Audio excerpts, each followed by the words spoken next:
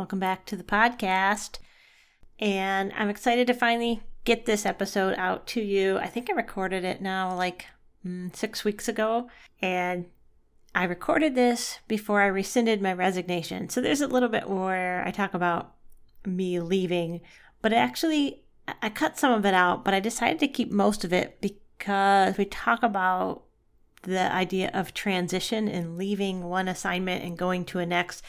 And my guess is there are some of you who are either currently going through that, or you will be going through that, or you just went through that, and transitioning from one assignment to another and processing that grief is important. So we spent some time talking about it. Kris Beckert, who I interview in this episode, has a new assignment herself. She is currently the lead pastor at Table Life Church. It is a Nazarene church, and she's in Pennsylvania. So we talk about leaving well. We talk about APES, so apostles, prophets, evangelists, shepherds, and teachers. And we also talk about the idea of being a permission giver and giving people permission to experiment, be innovative, creative, try new things, but also failing. And right now, more than ever, we need permission to try new things and also permission to fail. And so I want you to be encouraged by this episode. I hope that you're encouraged and inspired to try some new things as we move into the new year, experiment, take some risks. They don't have to be humongous risks.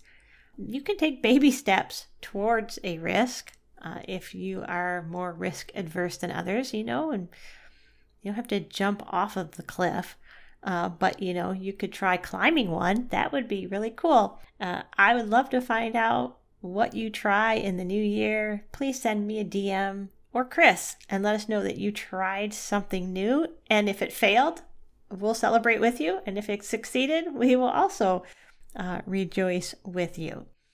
Anyway, check out Fresh Expressions.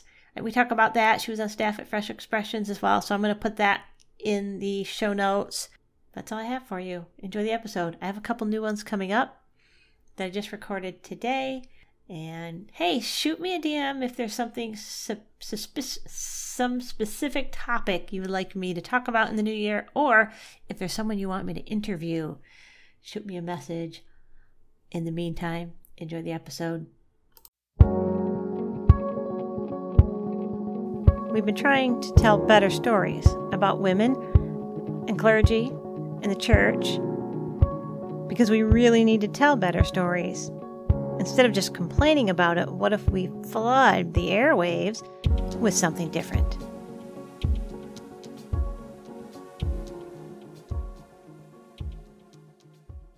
Welcome to the podcast. It's been great to watch your ministry and follow it a little bit. Was your first assignment a church plant? Well, so long story short, when I first felt called to ministry, I was serving at a I wasn't serving. I was attending a non-denominational church where the associate pastor was part of the Church of the Nazarene, and but he was not in serving the denomination and all. So I felt called to ministry and was trying to figure that out. And then he actually became my mentor, and he felt called to plant a church in the building of a dying church. And so I was a part of that team that went there to get that started at Real Life Chapel. So that was my first, I guess, ministry experience. I was where I was first licensed, and one thing led to another. So yes, cool. That was the start of it. So he came out of the non-denominational, went back into the Nazarene church. Okay. Yeah, it's a plant. Yeah. A plant. Yeah. It's because it's every non-denominational church is different. Some of them recognize women clergy, some of them don't. And this one didn't. So yeah. So that was part of it. And he did. And it was mainly, I went to the senior pastor to say, what is this I'm experiencing? That kind of thing. And he's like, go home and pray. And the associate pastor, who then became the planter and my mentor, of course, he embraced women in ministry and in leadership. Right. So how long were you there then before you went to your next assignment? So Real Life Chapel, we launched in 2008. So and then I went to seminary. I moved from Easton, Maryland to the DC area.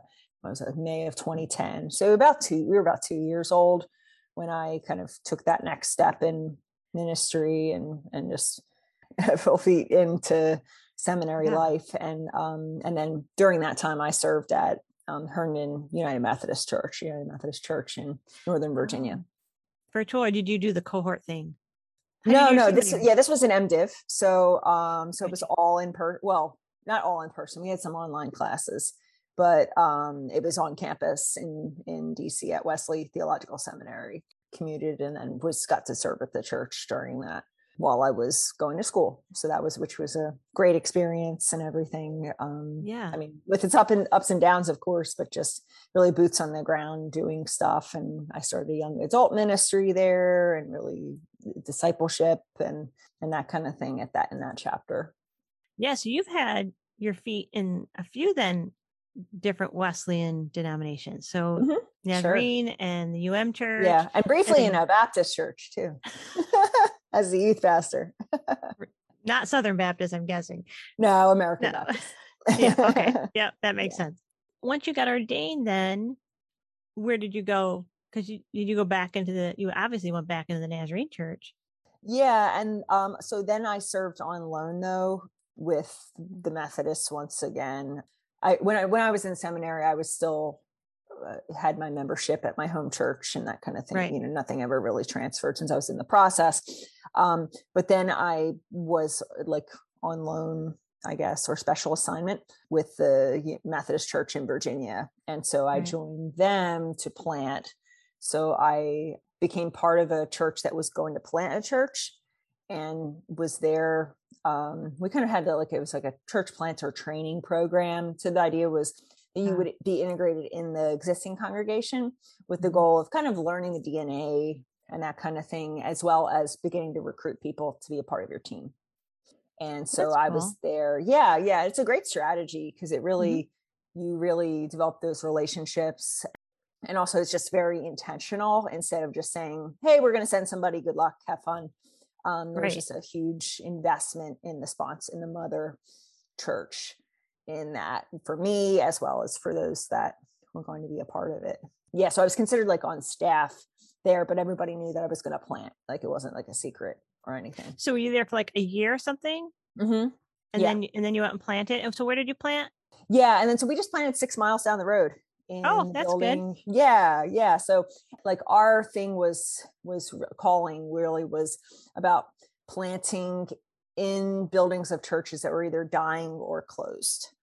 Yeah. Not like a restart because we weren't starting with anybody there, but we were kind of resurrecting the resources, the building, the facilities, the location, kind of breathing new life. So that was a process in and of itself because it was kind of like dating, there's so many dying churches, a lot that are just struggling and know that they don't have much time left.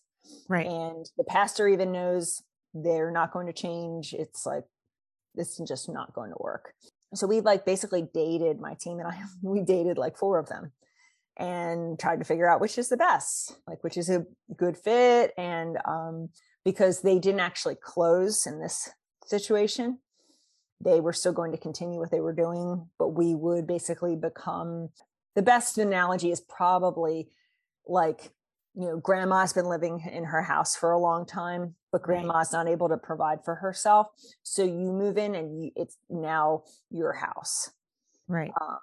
And grandma happens to still live there, but you own the house now. You're paying the bills. You're having people over, all of that kind of stuff. So that was kind of the piece that happened with that. So the one church seemed to be a good fit. And so we had a kind of 2 congregations meeting there, ours being the plant and theirs being what we call the legacy congregation. That's a great strategy and a great analogy. I've never heard it worded that way. We did something similar. It's very uncomfortable, just like moving into grandma's house too. It is. Yeah. We did something similar, but it was totally not intentional. It just, we kind of stumbled across it. In the community where we planted, there's so many churches there that it was getting harder because they couldn't afford to give up any more tax land, Mm, any more um, right. property tax. So we just originally called them to be like, can we just use your building in the afternoon? We just need space. And they happened to be meeting at 1 o'clock in the afternoon because they were sharing a pastor. So the pastor would preach at one congregation in the morning and then come there and preach in the afternoon. So we ended up taking over the morning slot. Wow. And so we kind of did the same thing after, a year or so, bought the building and continued to have a second service for them that was more traditional, what they were used to. So then Right. we preached two services, and then eventually we all became one congregation. But a great way, and I do think it's nice because they're already familiar with some kind of a spiritual presence in the community. So it's not like you're going and completely starting new ground. Hmm. Yeah. Yeah. And for us, the beautiful thing was they had a preschool, Oh, and nice. none of the families were connected at all. There was actually a preschool and a childcare. So on a daily basis, there were 80 children, plus teachers, plus parents. And it was just an underutilized connection and resource. And so those relationships with those families were just crucial. Most of Mm-hmm. them were not a part of a church, and of course didn't go to that one. And so that was its own kind of mission field, was those families and the schools, really, which it was just a beautiful thing. It's just right there, just use Right. it right there. Yeah. Yeah, and We they're had already like in the building, and they know the Mhm. area, and they live in the community. And but there was just such a disconnect between them and the existing congregation. Yeah. Now, how long were you there? You planted. 2.5 years. Yeah, after I planted. So it was actually like a year and a half when I was at like our mother church. And then from getting a team and starting the process and then launching, like that was another like year or so. Mhm. And then like another 2.5 years. So it's probably about 5 total with the whole, the whole, Okay. what the plan Yes. was about 2.5. Yeah. I am curious since I'm doing this right now. I planted and now I'm leaving. Um, Yeah, it's so hard. I tell it is so you. hard. It is so Yeah. hard. It is really hard. And Yes. it's really hard for my spouse. So, but it's Right. that handing it off to somebody else part. Like Sure. even if he could hand pick the person, it wouldn't matter. Right. He'd still be like, "Oh, we have to let go." You do. Um, Yeah. and of course, for the people who are listening who are familiar with the way we do it, right? Like you don't usually have a hand at all in the transition process. Right. So, and there are some denominations, and I know that there are some exceptions to the rule, even in our Yeah. denomination, where you have a Succession succession plans. plan, that kind of stuff. It's not just processing the part of you leaving, it's Hmm. also processing like you gotta not just trust God with your future, you have to trust God with their future also. Yeah. Yep. And I think this is my first time doing. I mean, I left the assignment I left before that. I was a staff pastor and I went to plant. So And it's different. Yeah. it was a different experience. So yeah, this is my first time experiencing this piece, which is so maybe just talk about your own journey. How did you decide, okay, God is moving me to this new place and processing that, letting go of it and I mean, especially if you had 5 years invested in all of that, of handing that off to somebody else. And well, you don't know who it is. It's going to be the DS, right? And Yeah. So it was, truthfully, I mean, yeah, it was super difficult and probably, yeah, one of the hardest decisions to make. But in our situation, so our plant was still tethered to our sponsor church, our mother oh yeah. church. So there was never like a full separation. So we were still accountable to them, even though I had staff, like I was still being overseen. And so and we were in like two very different communities, very different. One blue collar, one white collar, one Mm-hmm. more economically disadvantaged, one very well off with multi-million-dollar homes, one who close to a school, one not. So we just had different environments, and so there was, kind of growing up a little bit and developing and connecting with people. there was while we were connected, there was a bit of a vision clash, to say, just to, be honest about that, because I tend to invest more in the contextual ministry than replicating, so there began to be just some pressure to replicate, what was going on in one that should happen in the other, and vice versa. And we should have the same things going on, different events, ministries, even though. So that was just hard because, I was like the leader, but I couldn't make the calls on that, even if I felt like it was the right thing. And the people, understood that too. So that was a part of my leaving type. Gotcha. That was a part of that, because I knew that submitting to that authority, that wasn't me, that somebody else is called to that. And, and so while I was able to get things started, that meant that somebody else would do a better job of taking what was started and replicating what was happening at the mother church in that context. Yeah. So that's a hard thing, is realizing you're not the person to do that. And you're not the person to take that church to where, God is calling, or the leadership feels like it is. Yeah, I understand that. And that is, it was almost like a second campus in a sense. Yeah. Right? Yeah, in a sense. Yeah. And I think that was part of the confusion, was were we not? So we were doing things and changing things, and, having just a different context and different people and families and kids. And it was hard to take what was going on someplace else and kind of put it on this group of people when that just didn't communicate with them, or didn't connect, or they didn't need. So that was, I guess, one of the values of kind of the overall church that they felt was just very important. I don't know if I didn't realize that, or we just weren't clear about that's what was expected or going to have. But I was able to leave there with a great relationship, rapport. Actually, today I just shared with you before we started recording about going to get a bounce house, and that was the church I got the bounce house from. Oh, nice. Yeah, they donated it to us. They had and we were able to celebrate, catch up, and take pictures. And so that's just a really neat thing too, when you can leave well and still be in relationship and be in connection. And it's all part of the same kingdom, but it still is hard though. It's still hard, and you're emotionally invested, and you care, and you don't want things to sink. Right. But there does come a part that you have to let go. And, and even for me, it was, and I communicated to people ahead of time, I'm no longer your pastor.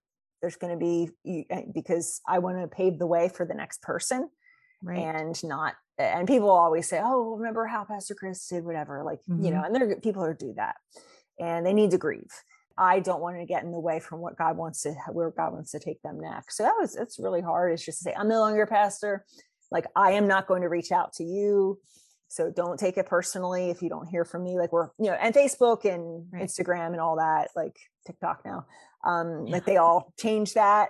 So you can still kind of see what's happening without being let me give so-and-so a call, but I tried to make some strict boundaries with that to give the guy who came in the ability to really bond and to become their pastor, and I, unlike the Facebook page, and I wouldn't be tempted to be oh, what are they doing now? Oh, I wouldn't have done it that way. Yeah. You can't do that. And you have to know yourself, I'm just not going to do that. I'm not going to visit their website. I'm not going to listen to the sermons that are preached. I'm not going to look at the events they have scheduled.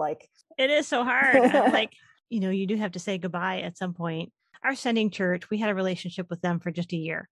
And I knew right off the bat, I told them, I'm if we're going to do this, we have to be our own entity, because same thing, completely different context of where we were going. And we're in the same city.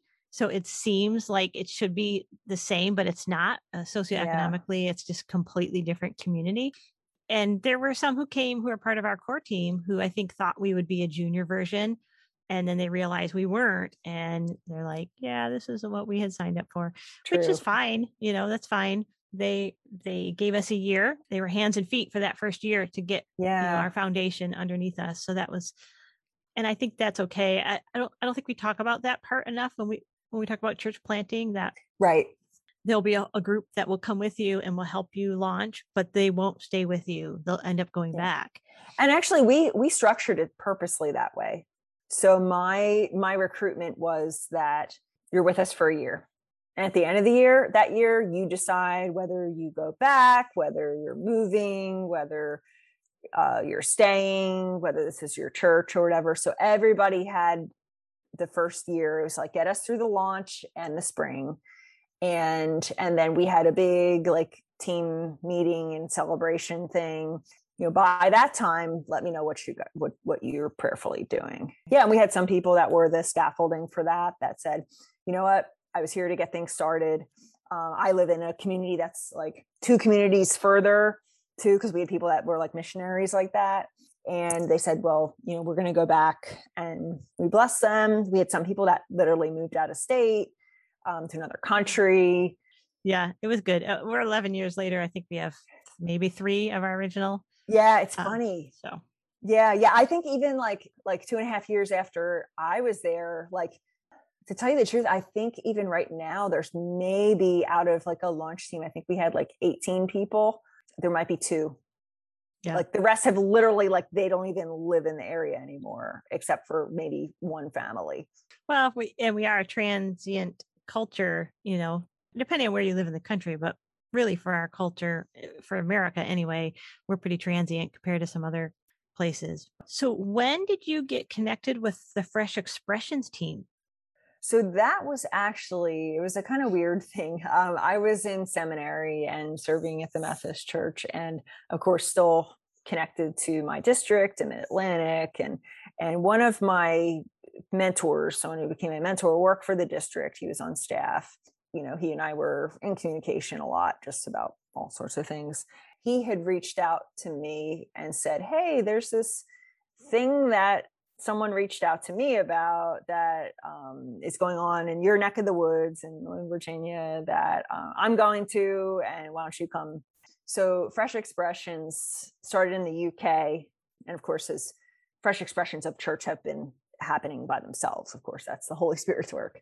But right. The organization started in the UK, and the director of Fresh Expressions US, at that time, he was trying to get things started in the United States as a organization. And his name is Kris too. And he had reached out to my mentor.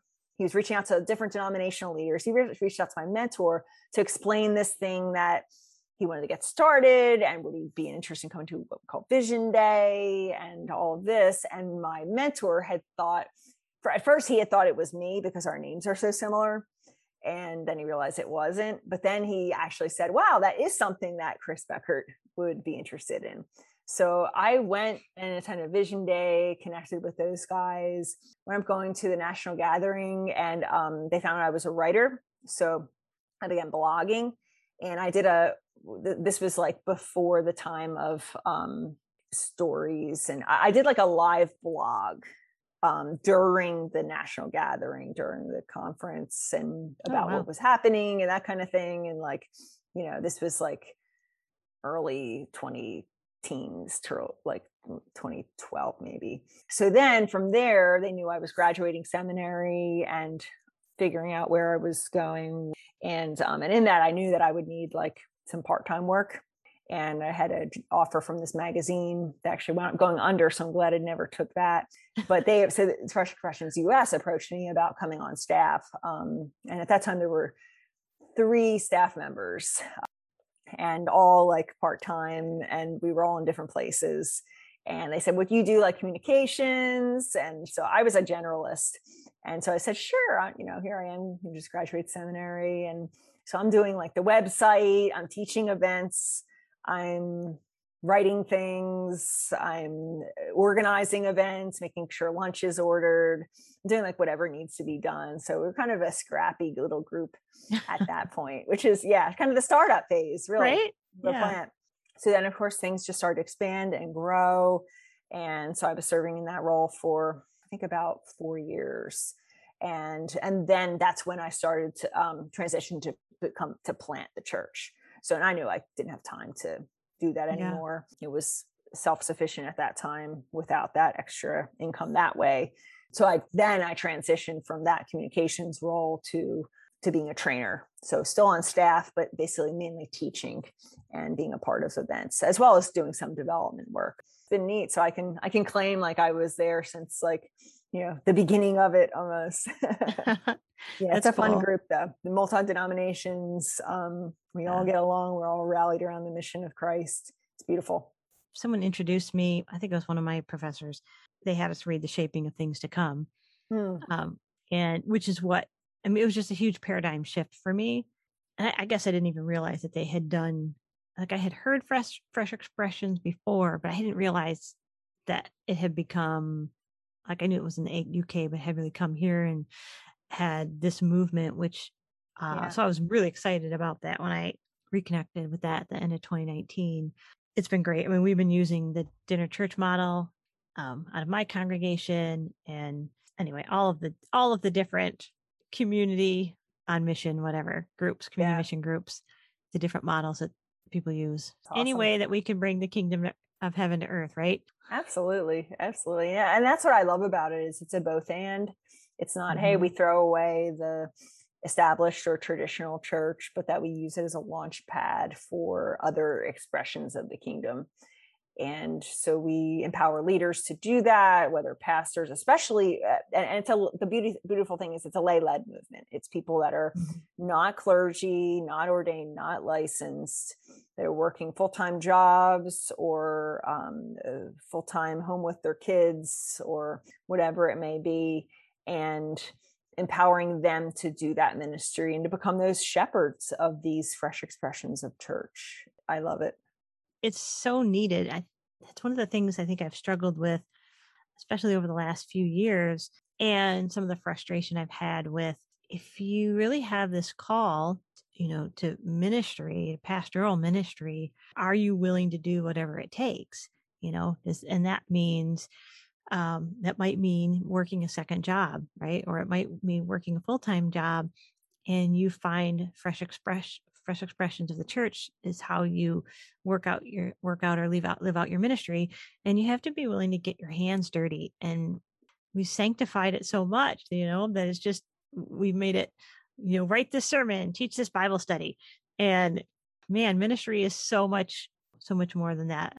People should talk about you behind your back at some point, right? And say, oh my goodness, they're eating with sinners and tax collectors. Like if we're really doing it right. I guess maybe if you'd speak into some of that. Yeah. And even just as far as the, credentialing of pastors, and, I'm not in charge of those things, but there is a sense, I think the Holy Spirit is doing something even beyond our structures right now. Yeah. And there, of course, COVID, this world has taken a huge change, a huge shift, and it's not going back. To use that language is folly. And part of it is even our structuring of calling. The beautiful thing about what's happening even in the UK is that they are, we ordain elders, pastors, deacons, but this is in the Anglican church, but they actually commission pioneers. It's almost a way to say your calling is legitimate. It's something different and it's needed. Mm-hmm. And the expansion of the kingdom is happening on the fringes and on the margins, not in the center, not in our attractional model churches. To say, if you build it, they'll come. If I put a sign out front, if I have some fun event or festival, people join us on Sunday. Even if you have the best coffee, the best worship, the best preacher, there's such a disconnect, such a distance between, you want to say, secular people and church. And for the first time in centuries, we're witnessing people don't have a church memory at all, meaning that they never grew up in church. So it's not a matter of bringing them back. It's not saying, oh, remember that great experience you had as a little kid, or how grandma took you, or they have none of that. And also the second piece of it is their parents haven't had that. So we're having 2 generations removed from any experience of church. Yep. So that's a total different place than we would say, even just a decade, 2 decades ago, that we had, at least there was some kind of touch with, okay, yeah, oh yeah, my grandma went there, or, oh, I went to funerals there. Like, most people don't have funerals in a church anymore. They don't have weddings in a church anymore. They might have a pastor because they need to, because of the state requirements, or a friend, but that's kind of it. So the connection is lost. So our way of evangelism needs to change. And that means connecting on people's turf. Right. Church buildings, places, it's a strange world.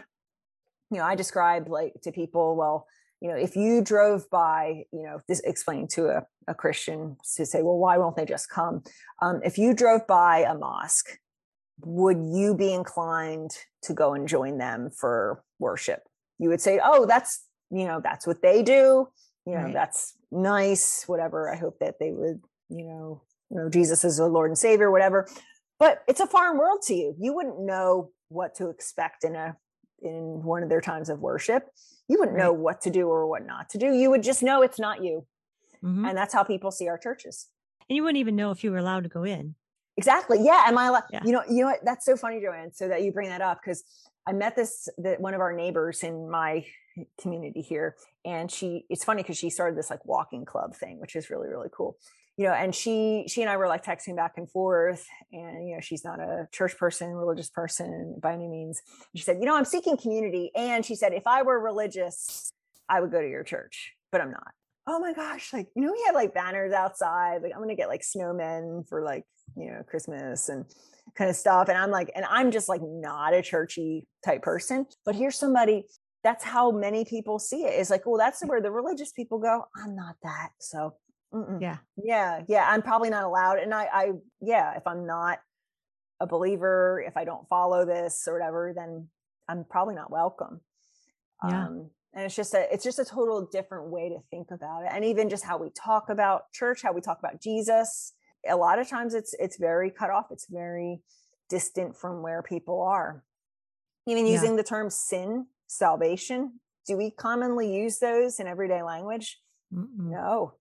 I know a guy that was invited by a friend of mine to his church on Sunday. It was like one of his first experiences. He like talked to my friend afterwards and was like, why were you all singing about blood? Right?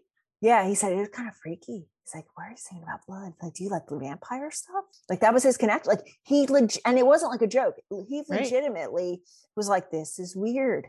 Without that context, without an understanding, like, church and even Jesus can be this kind of far off, like, oh, like, I don't know about that type thing. We make it difficult. So that's where Fresh Expressions comes in. It's going to where people are on their turf, by their means, when they are ready, and starting with that listening.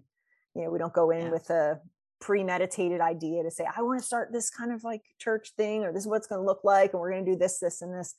But it's just starting out with the easy thing of listening to the Holy Spirit, listening to people, listening to the heartbeat of your community, and then going from there and imagining, well, what could church look like in this context for this people?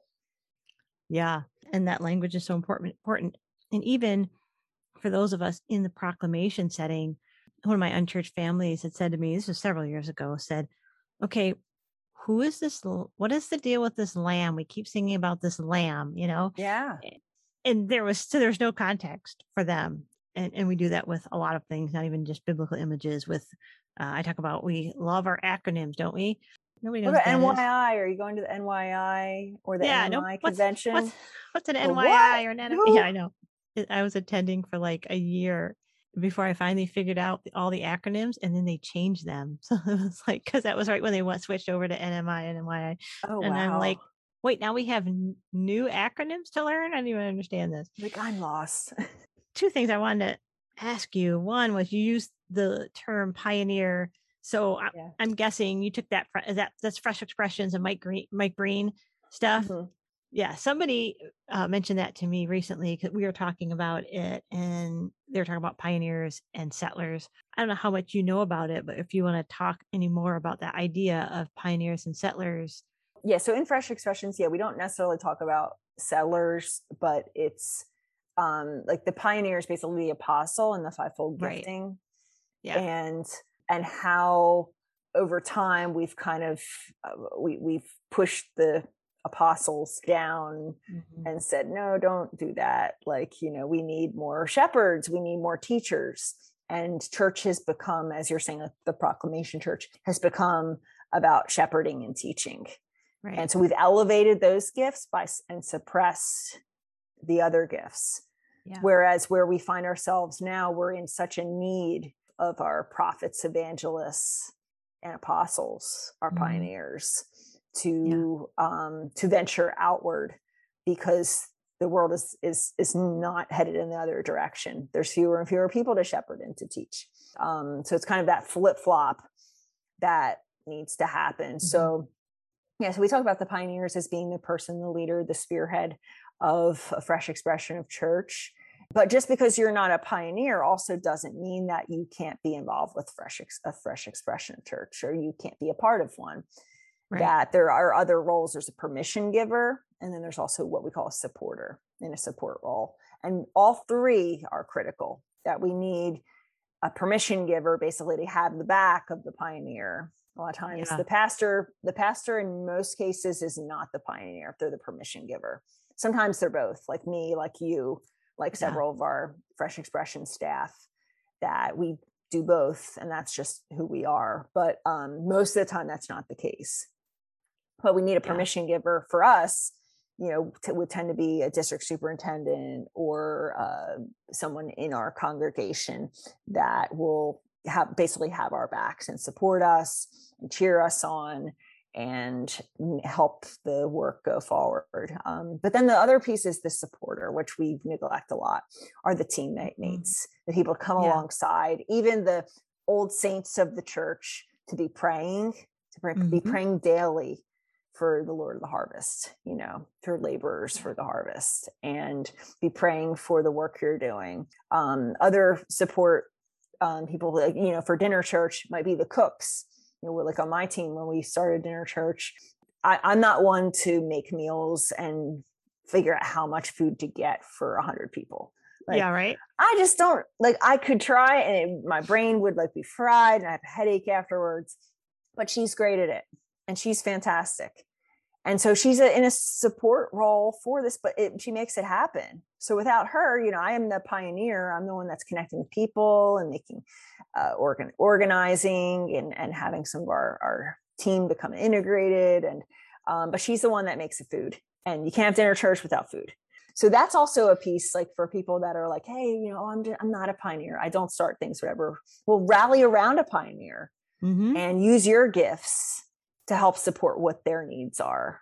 So I think that's really, it takes the burden off to say, okay, well, I'm not this, so therefore I can't be a part of it. And that's how we have, you know, multiple churches that have started multiple fresh expressions of church, because people have really grown into and stepped into that calling in that role. Right. Yeah. And just like we can't have only shepherds and teachers, we can't only have, you know, people starting stuff.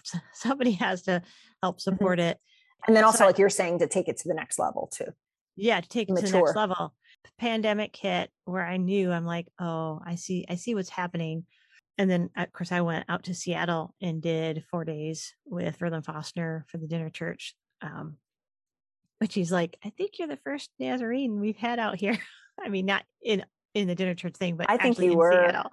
Yeah. I'm like, well, I'll try to send more.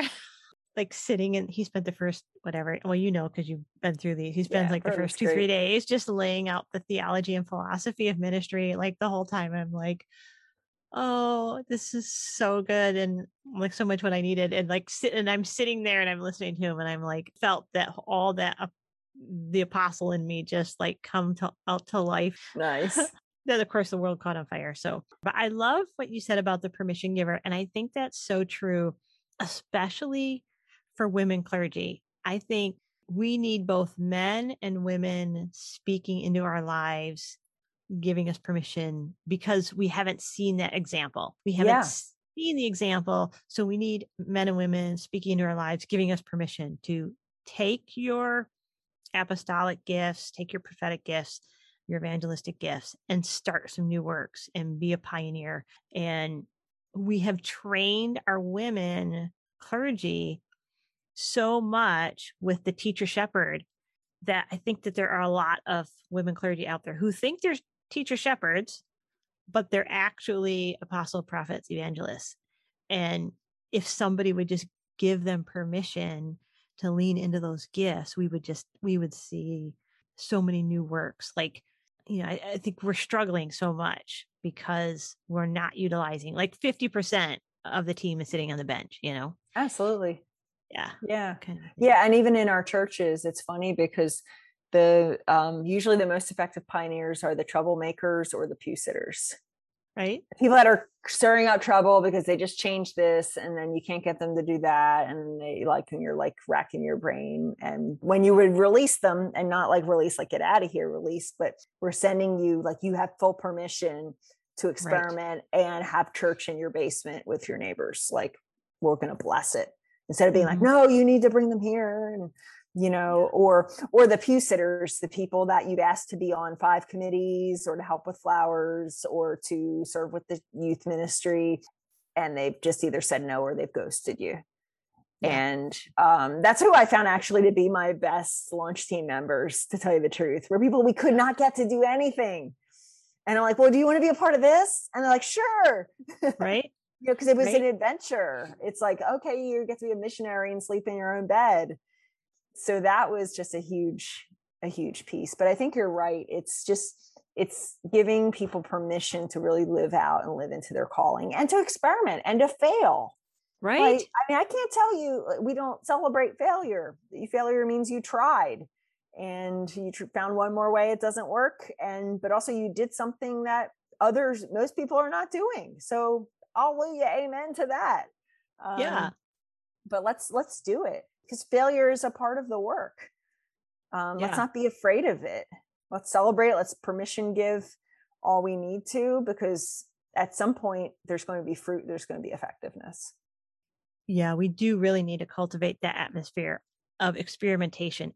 But if you're going to cultivate experimentation and you want people to be innovative, you have to let them fail. Yes. If you're going to punish them, if there's going to be retribution every time they fail, then people are not going to want to experiment. They're not going to want to be innovative. And so we have to find a way to create that. We're doing the church in action, which is similar to Fresh Expressions. And, they made this, they were talking about some of the things that they were doing in Germany and other places in Europe, and I thought, all right, now how do we deal with that here? Like, whatever, they started a ministry in a bar or something like that. A couple of different places that here, like if you did that, your DS is getting a phone call, right? Like your district leadership is getting a phone call because you experimented and you tried something innovative. And so now what? What's the system we're going to put in place where we're going to balance this? We're going to give people permission to really be pioneers and be innovative. And then how are you going to create that safe environment and community that says it's okay if you try it and it fails, right? Even like when we started our dinner church a year ago, the original person who was going to be the dinner church shepherd, he did it for like 4 months, and at the end of 4 or 5 months, he comes to me, he's just like, I hate this. Like, it's not me. He's like, I love being with the people and stuff, but leading this, he's like, this is not my place to be. And I'm like, that's fine. That's why you try stuff. You try it and you figure it out. And you're like, I don't like this. This is not me. This is not connecting with me spiritually. So I'm going to try something else. I'm like, that's not a failure. That's just, this is how you find where your place is. You experiment over here and then you experiment over here.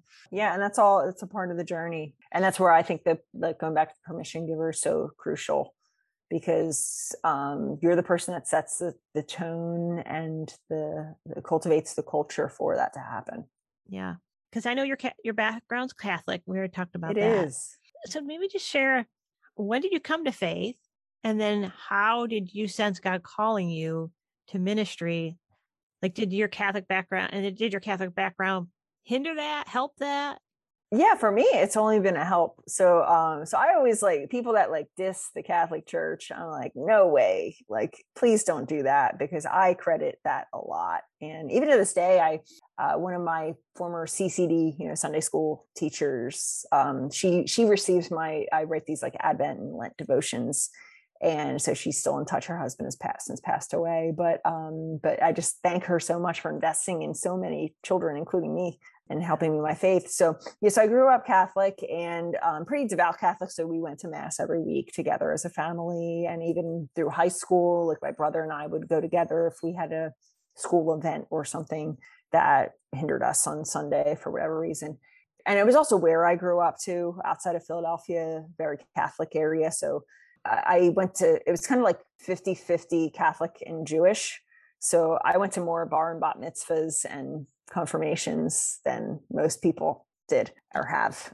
It wasn't until my first career, if you want to call it that, in marine science, that I moved to the Eastern Shore of Maryland, pursue a master's degree in environmental science, and was doing research. I had not gone to church for quite a while after that, during that time. And it wasn't that I didn't believe.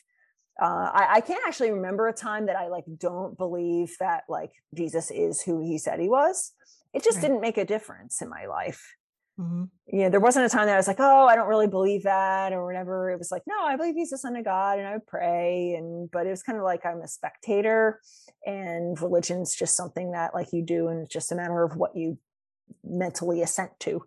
So when I moved to Maryland was when I started to experiment with different churches and trying out things. And that also has helped me as a planter too, because I realized what it feels like to be an outsider, completely not know what people are doing, totally confused and lost. And it actually was a lady at the lab I was working at. She started a Fresh Expression of Church at lunchtime in the lab facility. Nice. And that was where I reconnected and also discovered that there's more to faith in Jesus than just, going to church or just saying, yeah, he's the Son of God and that's it type thing. I get to go to heaven. And so that was where I guess my faith came alive. And then from there, I connected with the non-denominational church that I started talking about, where I felt called to ministry. I don't have I'm one of those people that doesn't have a moment. And I would assume that probably most of the disciples didn't have a moment either, that they started following before they actually figured out. And I have a time gap that's somewhere in between there. I look back in the rear view and I say, yeah, that was when my personal faith in Christ came to life and arose. And I have no doubt of that.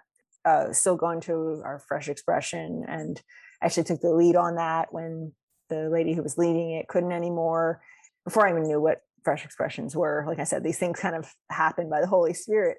And I started to attend a proclamation Sunday morning church with the non-denominational church. And about a year or so after that, down the road, I just started feeling dissatisfaction just in life and my job and what I was doing, and trying just that unsettled feeling. And I started to read scripture more and more and pray. And get this is kind of funny. This is a church that didn't believe in women in ministry. I accidentally preached at a communion service. Yeah. So I felt like God wanted me to speak, and I did, and I didn't get in trouble for it or whatever. But the people at that service laid hands and prayed for me. And that was where I sensed almost an audible voice of God to say, this is what you're called to do. This is it. Yeah. Yeah. So it's been a journey. Lots of ups and downs, and lots of fruit along the way. So, it's pretty exciting. And I wouldn't trade it in for anything. That's cool. My husband, his testimony would be similar in the fact that he can't, point to a time and a place as much as a revealing, over a period of time. Yes. And of course that makes it challenging for us, right? Because we want to count everything. And what do you do when you have a huge chunk of your congregation where they're like, God revealed himself to them over a period of time. And you're like, well, let's see, how many people came to faith this year? Well, they've grown and they've grown it, right? Where do you put that in your annual pastor's report? Yeah. Well, it's like Hirsch talks about with like the centered set, bounded set. Right. It's more about what direction are you going? Mm-hmm. Are you headed towards the well? Are you stationary or away? And that's what I tend to try to look at. And that's where like even discipleship comes in so important, because as you're being intentional about helping people, creating environments for people to grow. Right. Yes, I know. One of the things I tell my congregation is our job is to dig enough wells that eventually somebody falls in it.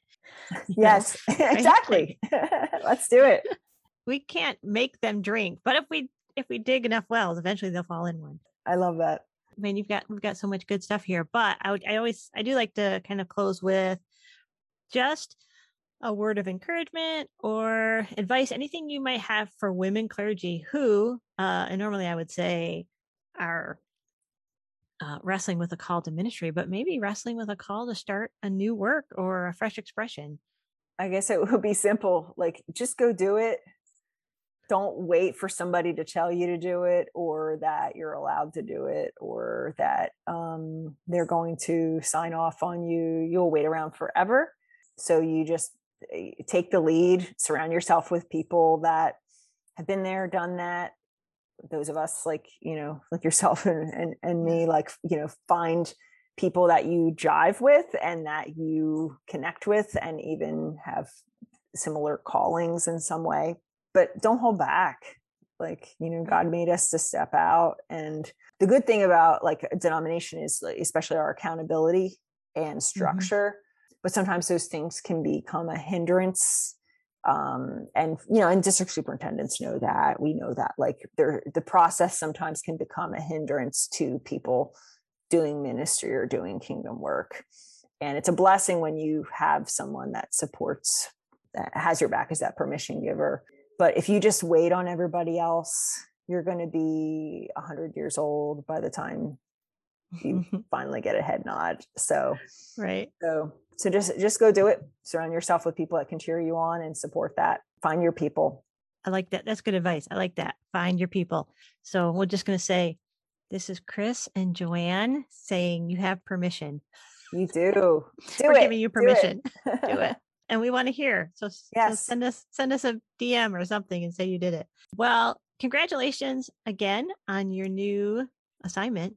Right? Thank you. I thought you were going to say bounce house. Yeah, and your new bounce house too. That's really more important. I'm just so excited about this thing. I'm like, I can't wait. I'm going to be the first to bounce. And we're on TikTok, So I'm like, our church is probably one of the few. I don't find many. I haven't found many on it. And I have like 12-year-olds teaching me how to use it. So that's even better. Yeah, but once again, just try stuff. Do it. Like, you fall flat on your face. You have no idea. Like, it's okay.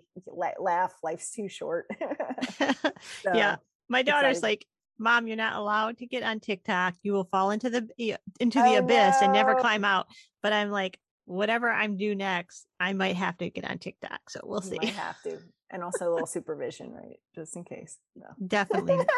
She will definitely have to supervise me. Yes. Yeah. Restricted mode. Yes. Yeah, right.